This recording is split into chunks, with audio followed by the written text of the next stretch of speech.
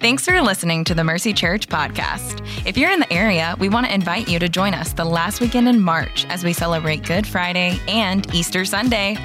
Good Friday services will be at 6 p.m. on Friday evening, and then on Sunday morning, we invite you to join us for a time of worship, a message, and baptisms. Bring your friends, your family, and if you feel so led, invite your coworker, cashier, or barista to join you. Services will be held at regular service times at all campuses. To learn more, visit mercycharlotte.com/events. Again, that's mercycharlotte.com/events.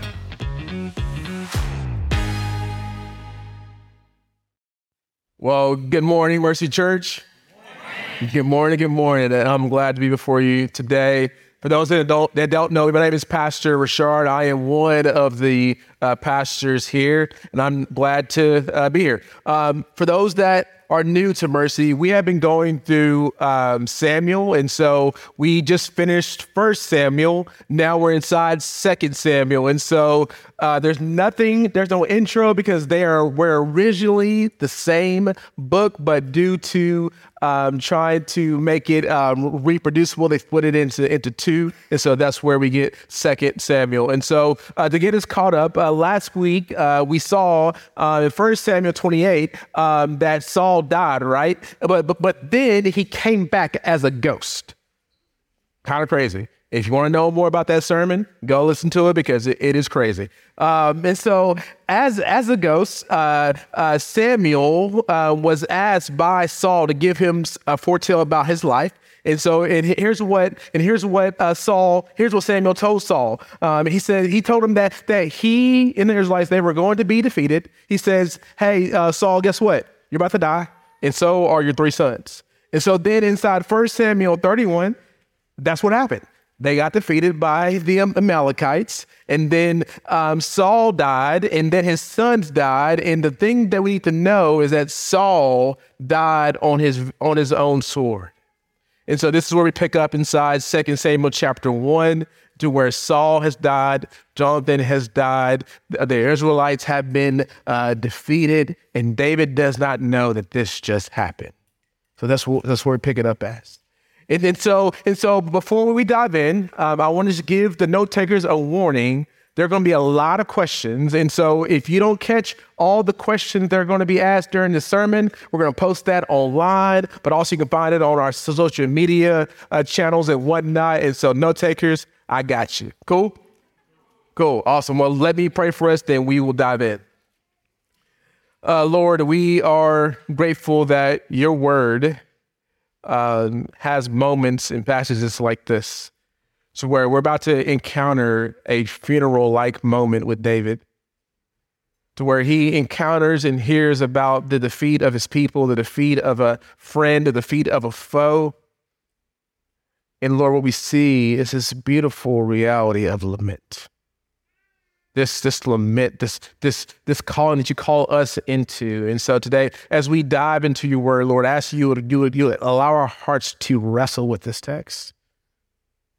And Holy Spirit, help us to respond to you. So Spirit, I ask you would hide me and exalt you. So Lord, we love you. We thank you. In Christ's mighty name, we all say, amen. So before we get to this passage, I want to ask this question, which is the question we're going to be asking the whole entire sermon, is how do you want to be remembered?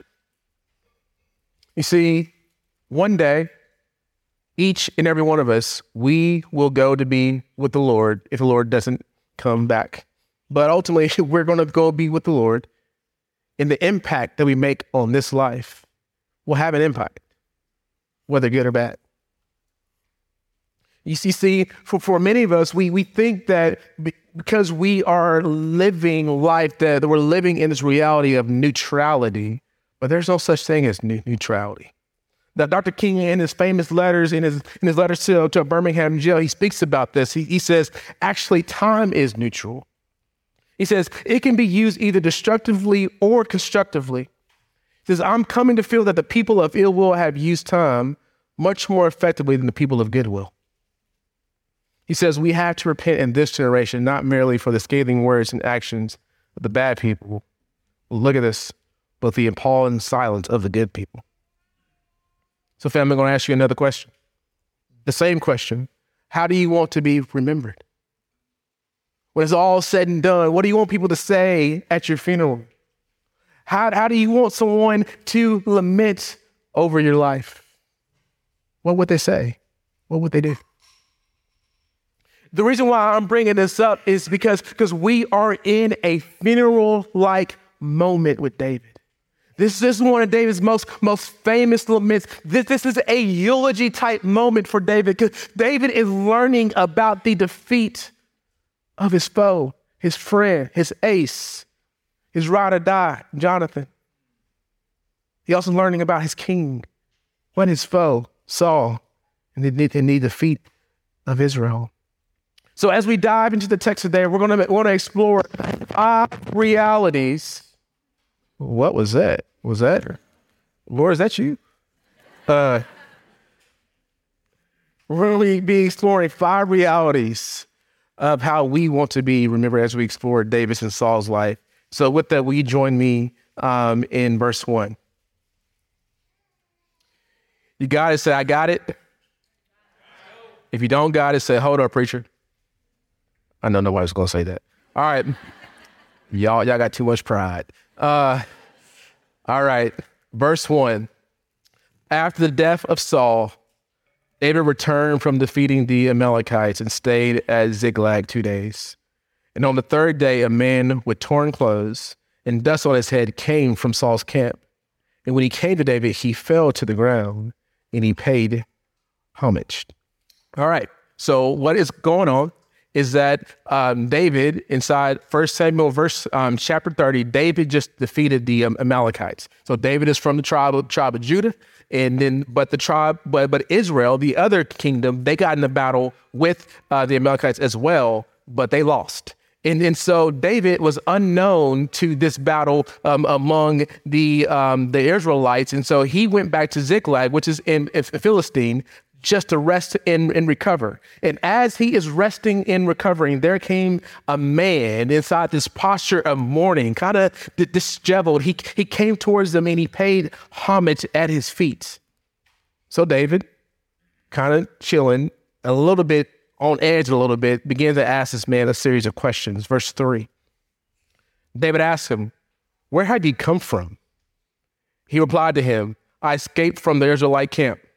So David knew that Saul and Jonathan were in some type of battle, so this began to tip him off a little bit. He began to start to connect the dots. And so with a spirit of anticipation, David then asked another question. Verse 4, he says, what outcome? Tell me, David asked him. The troops fled from battle, he answered. Many of the troops have fallen and are dead. Also, Saul and his son Jonathan are dead. So David is perplexed by this news. He just learned that his best friend was dead from this complete stranger. So he asked his man another question, verse 5. David asked the young man, so who brought him the report? How do you know that Saul and Jonathan are dead? So he's like in this state of denial right now. He's like, hey, I'm not sure this is actually true because I don't even know bro over here. But then he asked him a question. He says, I happened to be at Mount Gilboa, he said. And there was Saul leaning on his spear. And at the very moment, the chariots in the cavalry were closing in on him. And when he turned around and saw me, he called out to me. So I answered him, I'm at your service. He asked me, who are you? I told him, he says, I am a Amalekite. Then he begged me, stand over me and kill me, for I'm mortally wounded, but my life still lingers. So I stood over him and killed him because I knew that after he had fallen, he couldn't survive. Then I took the crown that was on his head and the armband that was on his arm and brought him to my Lord.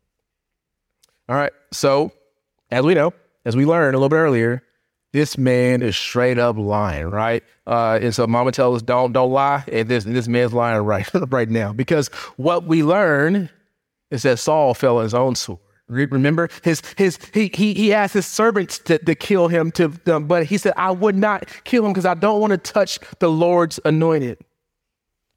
But with an unexpected response, this man thought that David was going to be excited about Saul dying. But that's not what happened. Let's look at verse 11.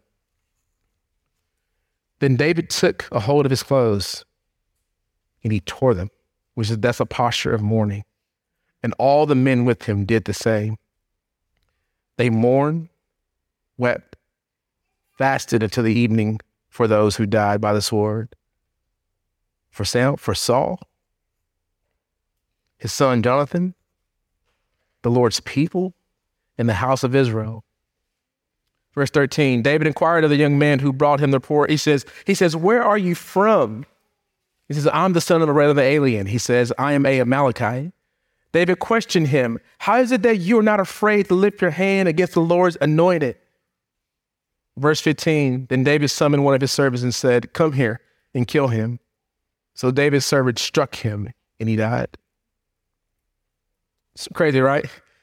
It's kind of bananas to see that this man would get struck by David. But what's even more striking in this passage is that verses 11 and 12. Let's look back at it. And then David took hold of his clothes and tore them, and all the men with him did the same. They mourned and wept and fasted to the evening for those who died by the sword. For Saul, his son Jonathan, the Lord's people, and the house of Israel. If you look back at verse 10, it would be easy just to connect verse 10 to verse 13 and to take out verses 11 and 12. This man lied about killing Saul, but it didn't matter anyways, he get killed. But the narrator in this text wanted us to see verses 11 and 12. And the reason why I think he wanted us to see this is though there's some consequences that need to be had with this man. But before David dealt with this man, he had to deal with his grief. So what does this mean for us? Grief can't wait. Grief can't wait. As this man was awaiting his impending execution, he watches David and his men wail before the Lord. David is mourning. He is mourning Israel's disbelief. He is mourning their apostasy. He is mourning their hardened hearts. He is mourning their defeat. But he's also mourning the loss of his best friend, a guy who was with him, his ride or die. He's also mourning the loss of the king. His grief overwhelmed him, that it kept piling up upon him, and his response in that moment was not to plow through, but it was to cry. We can identify with this, right? Moment after moment, things keep piling up on our lives. You just keep taking one hit after another hit. And you're like, I can't keep holding on. I can't keep holding on. Well, you don't have to. You can grieve. Y'all, when tragic things happen in our lives, it is not healthy to push past the emotion. We have to grieve. That's what we see in this scripture. So some of you right now, you're feeling the weight of life right now. You're feeling the loss of a loved one. You're feeling the loss of a relationship. Maybe a betrayal from a friend or a foe. Maybe you're experiencing some confusion and hardship inside your work life or inside your home life. You are experiencing a lot of grief. And I want to encourage you right now, the scripture is calling you to mourn. Do you know, Christian, that it's okay to be broken and in a puddle? You don't have to have it all together. That's why we have the cross of Christ. Jesus bore our sin and our pain.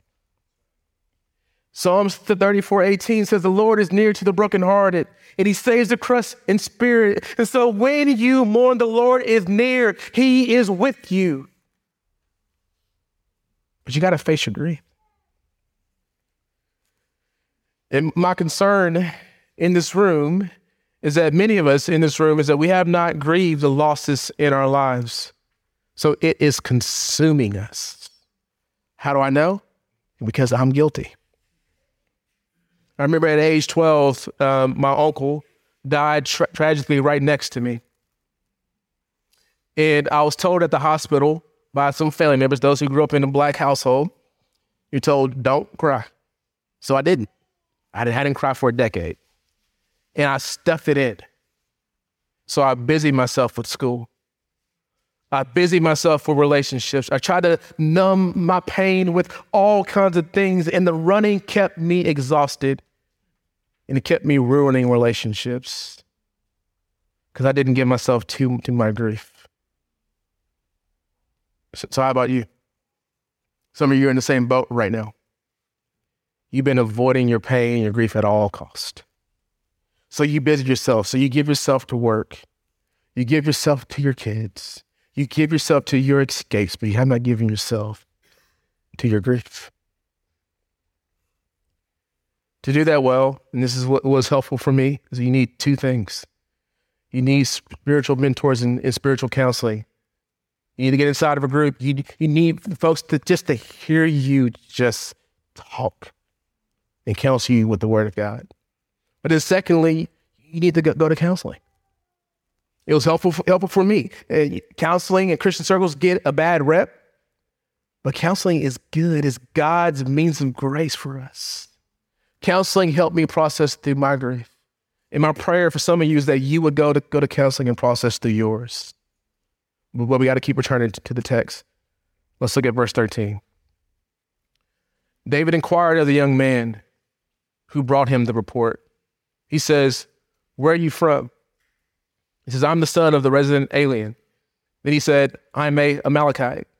So this man is a resident alien of Israel, which means that he knew the laws of Israel, which means homeboy knew that he shouldn't touch the Lord's anointed.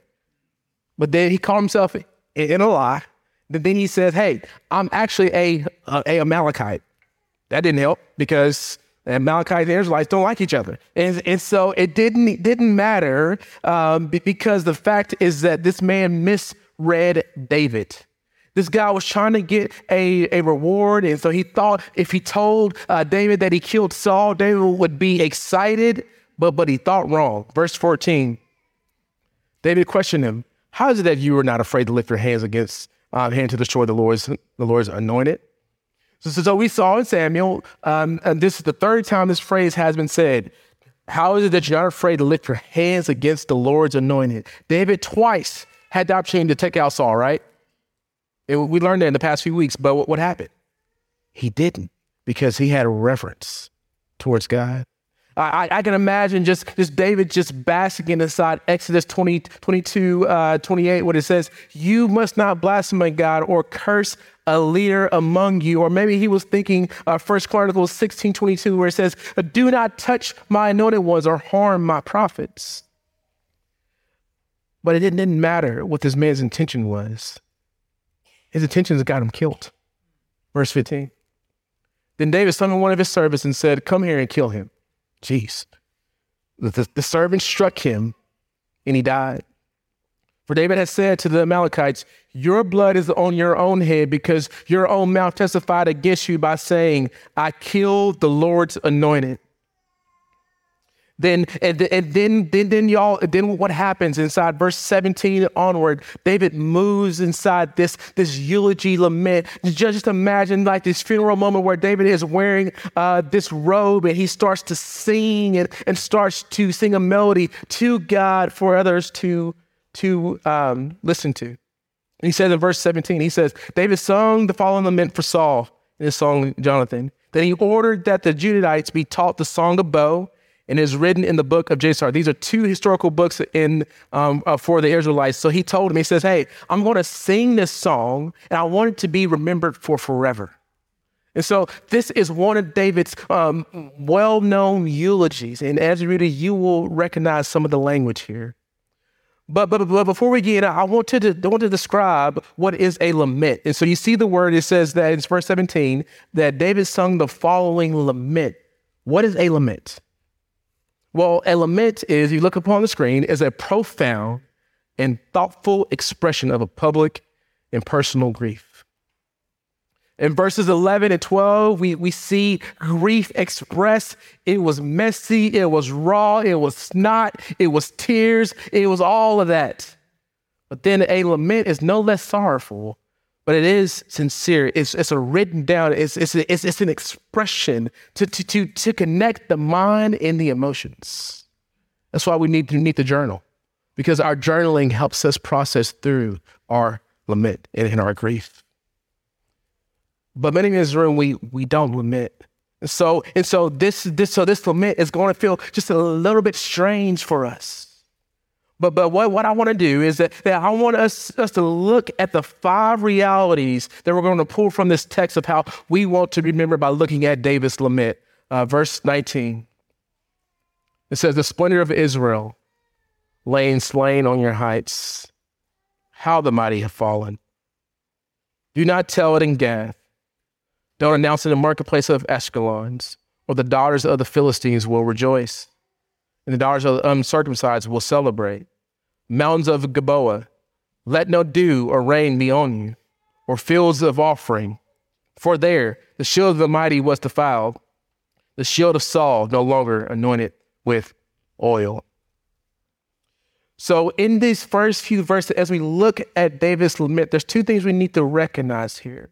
First is that David does not want the Philistines to gloat about Saul and Jonathan's defeat. That's why he says, do not tell in Gath, or do not tell in the marketplace in Ashkelon, because those are the 2 major cities in Philistine. And so he says, don't tell, because they will rejoice over our failure. But then in verse 21, he says, I do not want there to be dew or rain on the fields of Gilboa. Gilboa was the place where Saul and Jonathan was slain. And so he's asking, he says, I don't want rain or dew or any animals or any sacrifice to be made upon this hill, but I want mourning. I don't want blessing. I want mourning. Because verse 19, that's where the mighty has fallen. So what can we grapple from this text? What we can see is that our failures are often visible to those that are around us. Friends and foes, they will process our failures. Saul's defeat served as a warning for us. As David laments, what we need to know about our lives is that we will remember for how we respond to our failures. In this life, you are going to make mistakes. If you're 22 in a room, newsflash, you aren't perfect. You're going to make mistakes. And the challenge is, will we let our mistakes and failures be our teachers? What we learned from Saul is that Saul did not allow his mistakes to be his teachers, but David did. David looked upon Saul and he saw his mistakes, and he wrote this lament for us to recognize. Hey, watch your life. You know, for some of us, we're so afraid of making mistakes that we do nothing. But can I encourage you? Your failures don't define you. They teach you. They teach you something about yourself. They teach you something about God. And so Christian, try hard. You have the Spirit in you. Do hard things. Try it. But sometimes our failures can be a rubric for others to learn from. If you're seasoned inside this life, 55 plus, you know this well, right? You know that there's things that you know that just by the look that we can learn. And so seasoned saints in the room, we need you. We need your stories. We need your failures. We need to learn from you on how you persevered through with the Lord's help. We need you. But for all of us, there's 2 questions I want us to process through as we process through this reality of failure. First one is this: how is God using failure to show you areas in your life that need growth and refinement? Christian, God is using all things for his glory and for his good. And he will use the pain and he will use the good.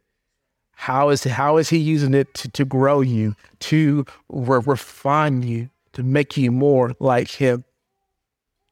Second one is, how can you seek forgiveness from those whom you may have affected by your failure, while sending a grace to yourself and forgiveness to yourself? And so what this is getting at is that, hey, you're going to make mistakes. You're going to hurt people. You already have. But how are you responding to it? Our life is hidden in Christ. For those that are hidden in Christ, there's no need to boast in yourself. You can boast in the cross, so therefore you can face your failures. You can apologize. You can extend grace. You can extend love. But we got to keep moving. Verse 22. Jonathan's bow never retreated. Saul's sword never returned unstained. From the blood of the slain, from the flesh of the mighty, Saul and Jonathan, love and delightful. They were not departed in life or in death. They were swifter than eagles, stronger than lions. So what David is doing here is that he's reflecting upon the bow of Jonathan and the sword of Saul and how they won many, many battles. But as we learned that literally Saul and Jonathan are dead, so they lost the battle, right? But David chose not to focus on the losses. He chose to focus on their victories, the battles they won, the things that they engaged in. So what does this mean for us? We will be remembered for our fight, for the battles that we engaged in, the focus of our lives, and the fight we give ourselves to. So what battles do you want to be known for? Y'all, we are inside a politically charged climate right now. And some of us in this room, you're playing with fire. Because your battle is more for a political party than for the kingdom. And the kingdom has different ethics. It has different values. It has different hopes and desires.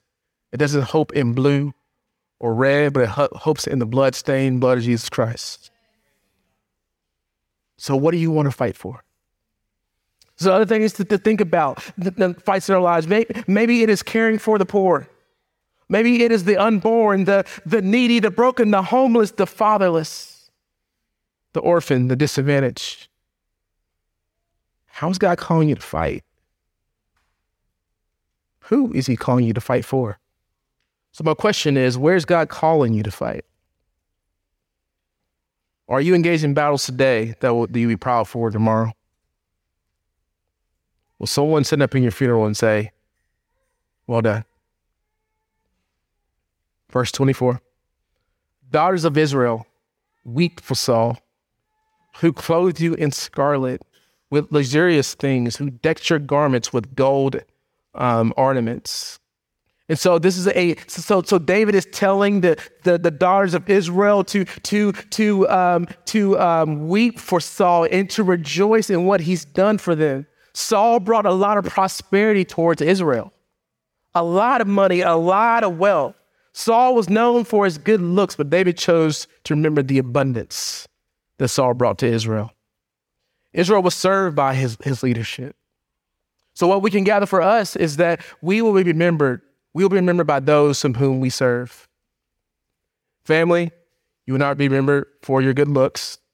I know I'm a good-looking fellow myself. Some of y'all are laughing because I'm kind of offended by that. You'll not be remembered for your looks, for your financial portfolio, for the number of likes you get on social media. None of that stuff will matter. What will matter is how you serve one another in this life.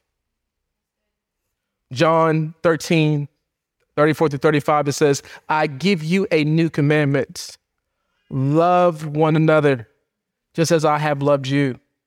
You also love one another. By this, everyone will know that you are my disciples if you love one another. Christian, we should be known by our love for one another. Jesus poured his life out for us, gave us his all, so therefore we can give our all. Your life is not your own, so glorify God with your body. You belong to Christ. You were created to serve. You were created to pour your life out for the sake of the gospel. So my question I want to ask you is, who will benefit from your life? Will anyone remember how you served them? How you love them? How you care for them? Verse 25. How the mighty have fallen in the thick of battle. Jonathan lies slain on your heights. I grieve for you, Jonathan, my brother. You are such a friend. You love me more what was more wondrous than the love of a woman. All right, so beforehand, David tells Israel to publicly mourn the grief of Saul. Then he moves to a private mourning about Jonathan. And if you look in this text, and I want to say this here, is that this text is not talking about homosexual activity, but rather an intimate relationship between David and Jonathan. So what this text is getting at our friendship, which is my next point.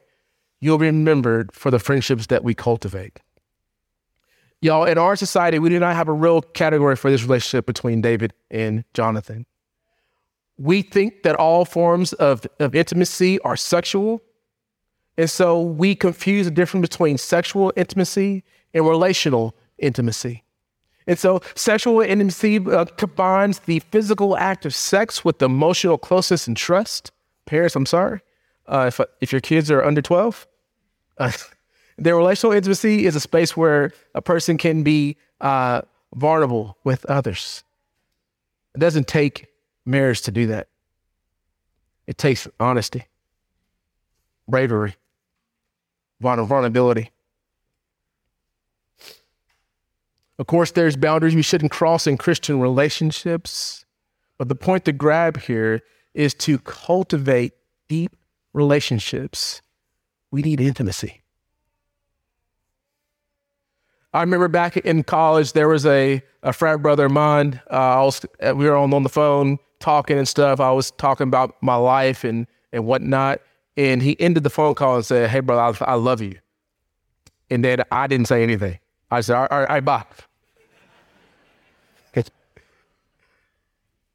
Because I wasn't used to that. I wasn't used to another man telling me that he loved me, because I wasn't used to that type of vulnerability. But the scripture calls us into this intimacy among believers. That's why many of us in this room, whenever we greet one another, we give that awkward Christian side hug with a lip arm. Just embrace it. Just give a big old hug. Y'all, it's beautiful. We make things so sexual in our society. And it doesn't have to be that. We can be real. We can be raw. We can be intimate with believers. Don't be creepy. You're welcome.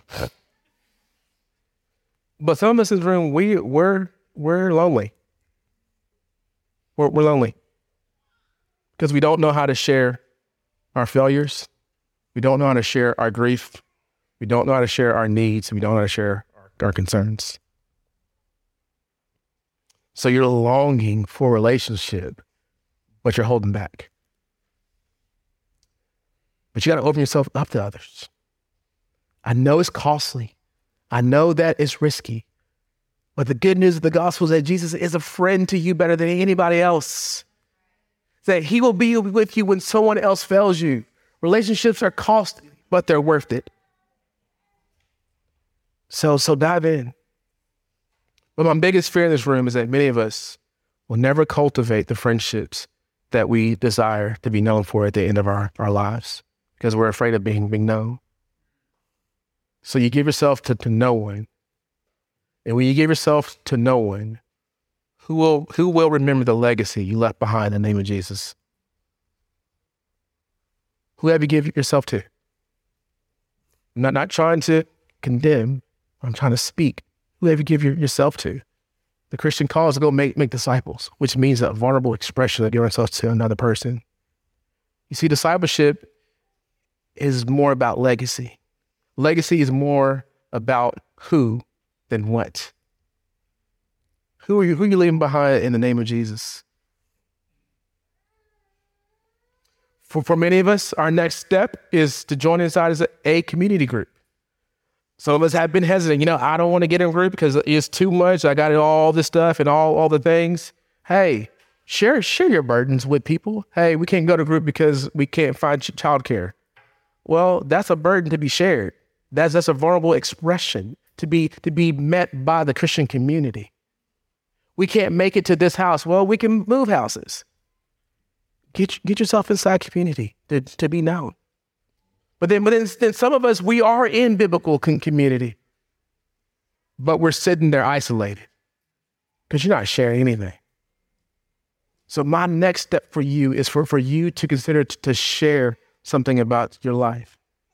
Maybe it's asking your brother or sister inside that community, hey, can we go to coffee? Can we meet up? Because I got something to share. I just want to be known by somebody. Somebody. So will you do it? So some questions I want us to consider is, are you allowing fear to keep you from engaging your brother or sister in Christ? What needs to change in your life to become more intimate in your relationships? What needs to change? But we got to keep moving. The last thing we need to see is that we will be remembered for our true glory. Verse 27. It says, how the mighty has fallen, the weapons of war have perished. 3 times we have seen this inside David's lament, how the mighty have fallen. If you look back at verse 19, but before that, it says, the splendor of Israel's, the splendor of Israel lies slain on your heights. That word splendor means glory. So he's talking about David and Jonathan being Israel's glory. How is that good news for them? Because they got defeated. How is that good news for you? In 1 Samuel 15:29, Samuel describes God's glory like this. And also the glory of Israel will not lie or have regret, for he is not a man, that he should have regrets. And so God is saying here is that he did not regret the reality of making Saul or making Jonathan, because here's the reality. He's going to get glory from Saul and Jonathan's life. And so who is the real glory of Israel? Is it Saul or is it Jonathan? No, it's God. God is the real glory of Israel. And so my question for you is this. So who is your glory? Who is your glory? Is your real glory God? Why am I mentioning this? Well, why I'm mentioning this talking about glory? Well, some of us are going to walk away from this sermon with these 5 points. #achievers, and you're just going to go like, hey, I am ready to rock and roll. I'm going to put all this stuff into place. But then the other you're having a slight panic. You're like, oh, shoot, like I need to do something with this. And I hate this message so much right now because it's making me think. But here's the reality. Of all of eternity, your glory will be the Lord's glory. In eternity, you're going to be able to open your mouth and sing praises to the Lord. And what gets you ready for that in eternity is practicing that right now. Is that daily we were created to glorify the Lord. We were created to reflect his image in every way. And when you fail or when you go to your fights and when you serve, you're serving out of the strength of the gospel. So what is your glory? Your glory belongs to the Lord, because on one sunny Sunday, our Lord Jesus, he got up out of that tomb and he lived and he died for sinners. And then he resurrected for sinners, and through him and unto him and for him, we were created for his glory. So I want to close with a personal story. Back in 2018, I buried my father.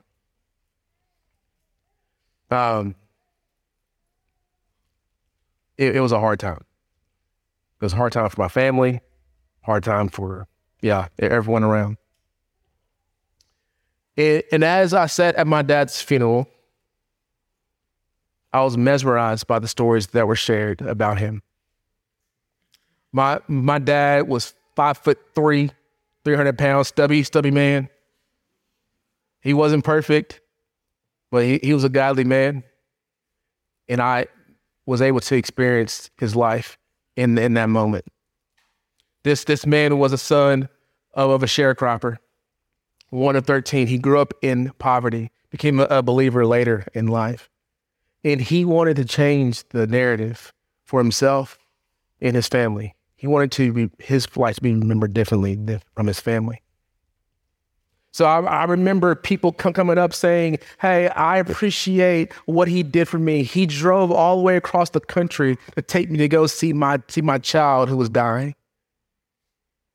My parents did foster care. They didn't have much. I remember my siblings flying in and into Lubbock, Texas, which is hard to get into. And they stood on stage and said, I didn't know my father, but he's my father. I remember my cousins who were, some of them were abandoned by their parents. It says he was more than an uncle to me. He was my daddy. I remember my friends getting up on stage who were also pallbearers at his funeral, that they got on stage and said that whenever they were homeless and helpless, they would turn to him. I had friends sleeping on my parents' floor in college because that's the type of man my dad was. Then at the end of the funeral, my two pastors, two former pastors, one black, one white, they got on stage and they surveyed the room. The room was the most diverse room I've ever seen. It was a mosaic of people, black, white, Puerto Rican, young, old, dope boys. Yeah, there was a smell of weed there, and C-suite executives. All there. And my former pastor said, if this man impacted your life, please stand up. And everybody stood up. They all stood up. The whole room stood because he impacted them with the gospel. He wanted to be remembered for the sake of Jesus. Y'all, my daddy didn't leave me any inheritance. We didn't have a lot of money. But what he did leave me with was a legacy. Legacy. Hope for the gospel. That many are impacted for the sake of Jesus. You won't be perfect in this life. You won't get it all right. But how do you want to be remembered? Let me pray.